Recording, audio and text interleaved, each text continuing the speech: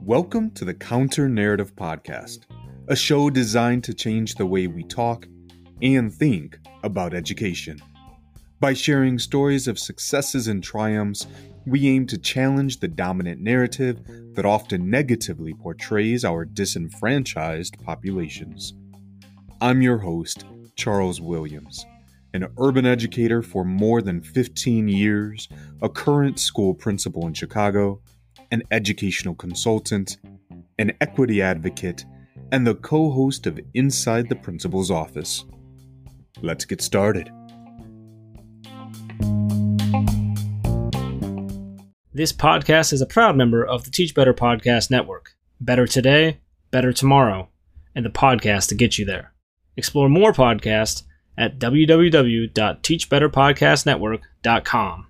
Now let's get on to the episode. This episode is a pause to ponder segment. These bi-weekly sessions will allow me to share with you my personal thoughts and reflections on a wide spectrum of topics as they relate to education. It is my hope that you will be able to take something from these segments and apply it in a meaningful way as you continue to do amazing work. Remember, while we all have different roles, we all have a single job: educating our students.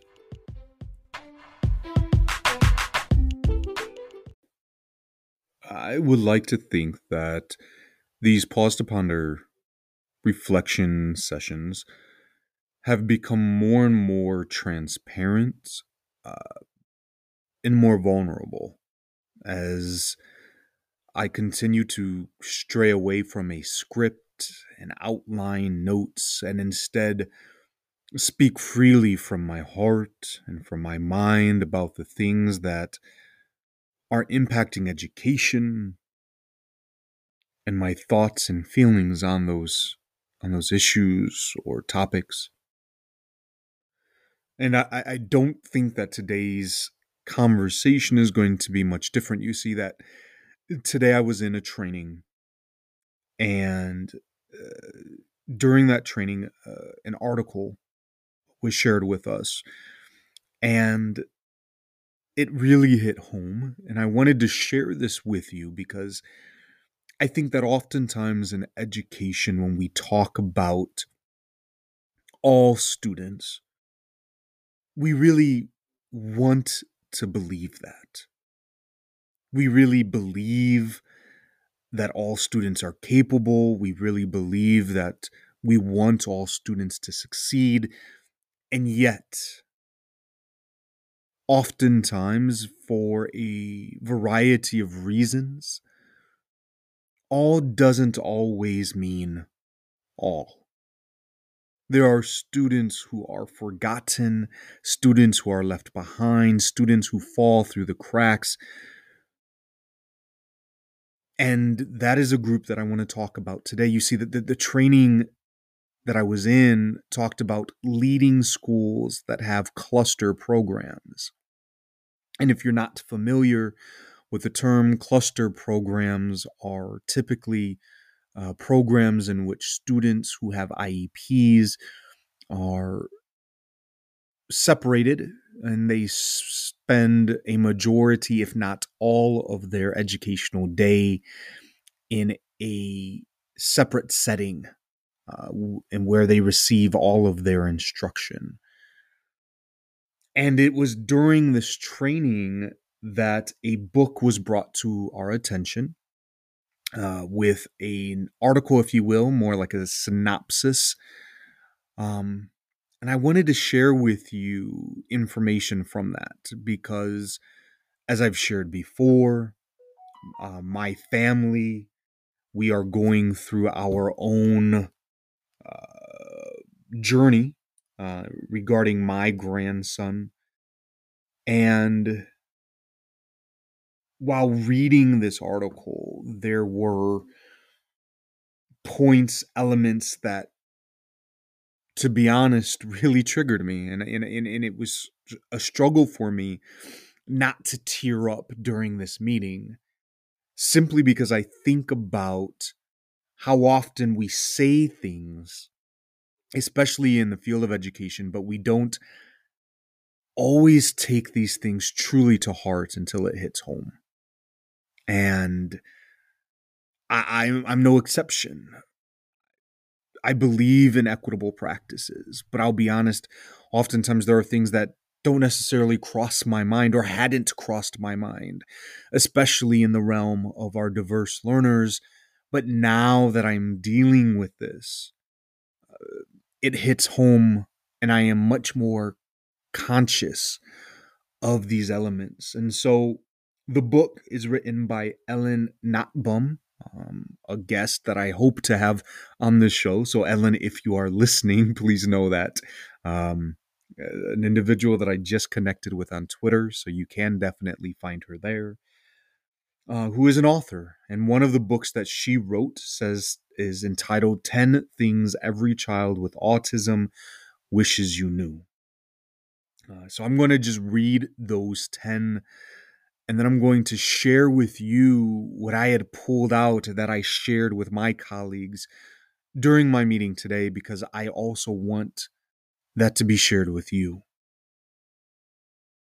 Number 1, I am first and foremost a child. I have autism. I am not primarily autistic. Number 2, my sensory perceptions are disordered. Number 3, please remember to distinguish between won't, I choose not to, and can't, I am not able to. Number 4, I am a concrete thinker.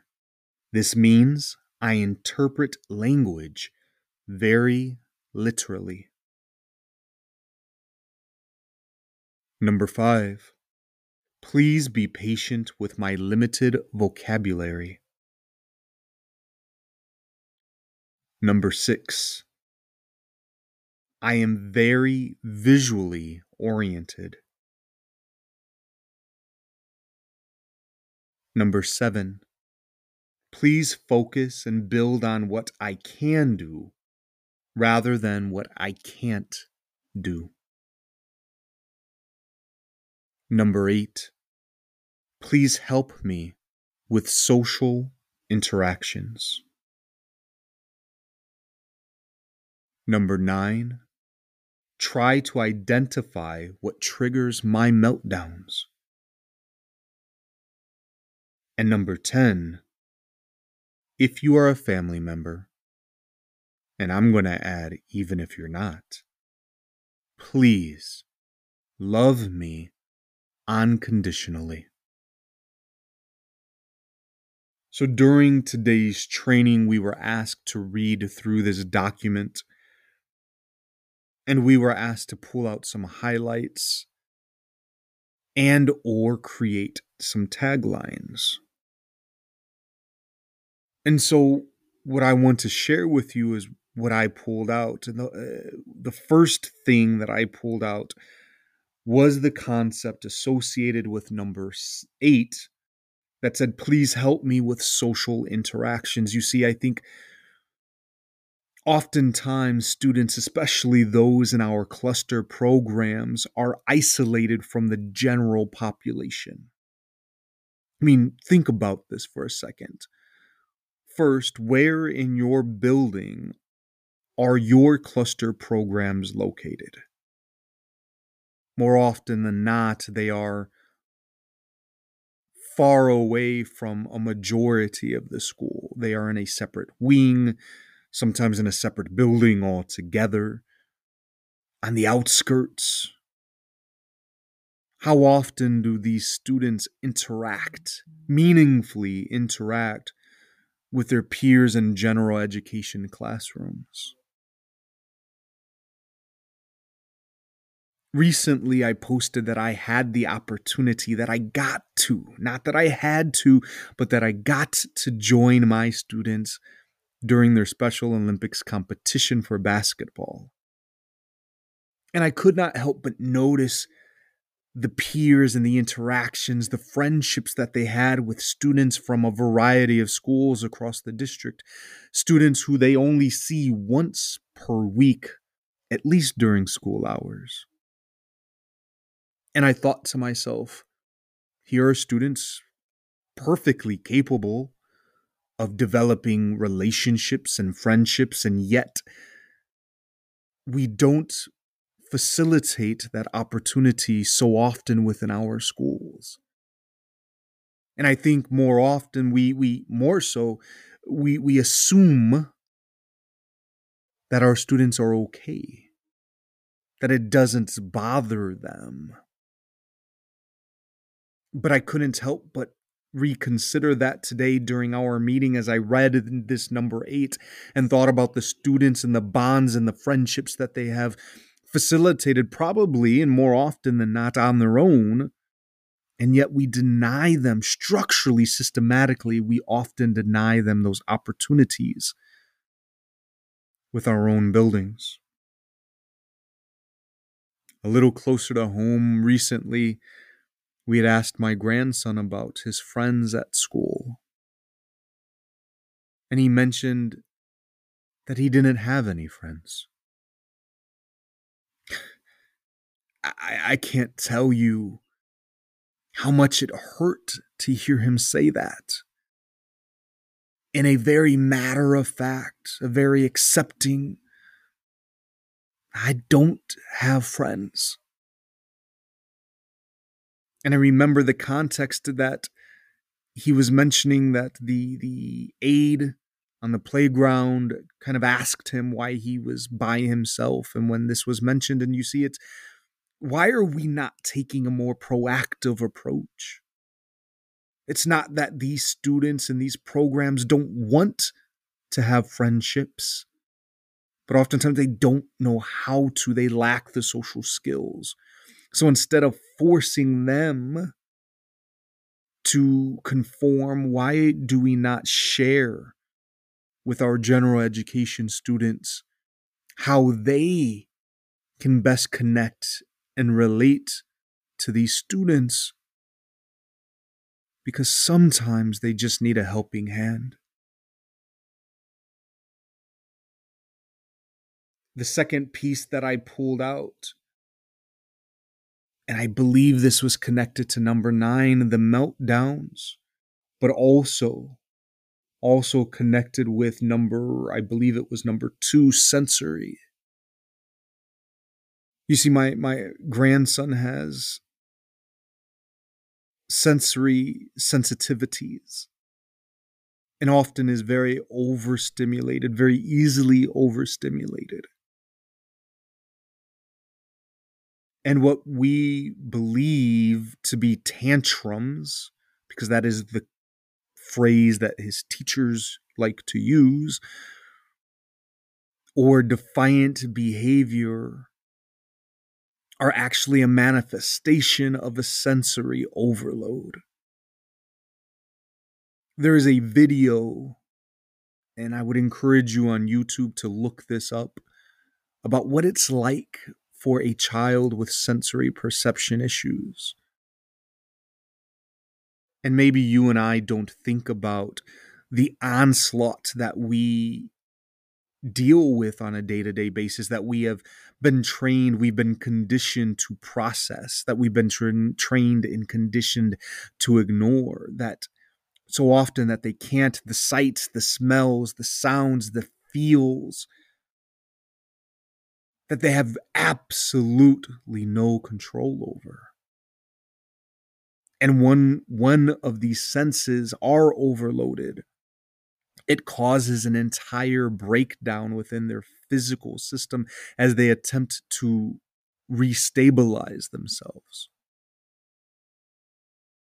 And so we look at this behavior oftentimes as a child acting out, as being defiant, as again throwing a tantrum. But are we stopping to understand what is it that is causing this overload? What is What are they trying to communicate to us? Because again, yes, they have a limited vocabulary. So often is a limited vocabulary. But they communicate with us through a variety of other ways that if we had just taken the time, taken a moment to try to understand what is being communicated, that we could be of assistance. So as we close this episode out, I'm going to leave you with 2 taglines that I pulled out of this article, this reading. 2 taglines that I would hope that you carry with you as you engage and interact with students with autism who are in your cluster program, students who are neurodivergent. And the first one, I don't need to be fixed. I need to be supported. So often we communicate a message that these students, that there is something wrong with them, that they are broken, and that we need to figure out how do we fix them so that they can fit in to the larger population, so that they can function in accordance with societal norms. Maybe it is us who needs to readjust our perceptions and definitions so that these individuals can be supported in their uniqueness. There's nothing wrong with whom they are. They're simply different. And that is okay.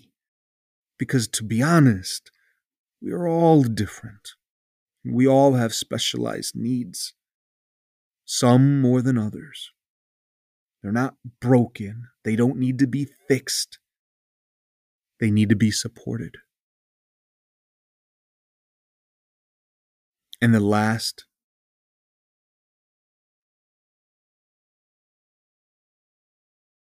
I'm sorry. I as I think about this, it's just a lot. So excuse me. The last one goes into the idea that I don't have a disability. I have a different ability. I think oftentimes we hear the word disability and it plays into a deficit mindset. We focus so much on what these students are incapable of doing, as opposed to what do they bring to the table? What are their capabilities? What are their strengths? Because as we know, so often they have strengths that even our students in what we consider general education classes do not possess. So how can we capitalize?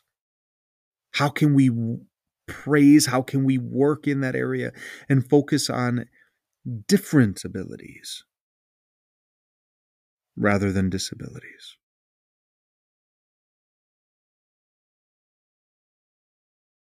Again, it is my hope that as you engage with students who are not in your general education classes, that maybe you take these messages home, that you hold them within your heart, you hold them within your mind. Because if you can begin processing this differently, if you can begin looking at our students in a different mindset, possessing a different attitude and belief systems, and thus impacting your actions, so too will others. Until next time.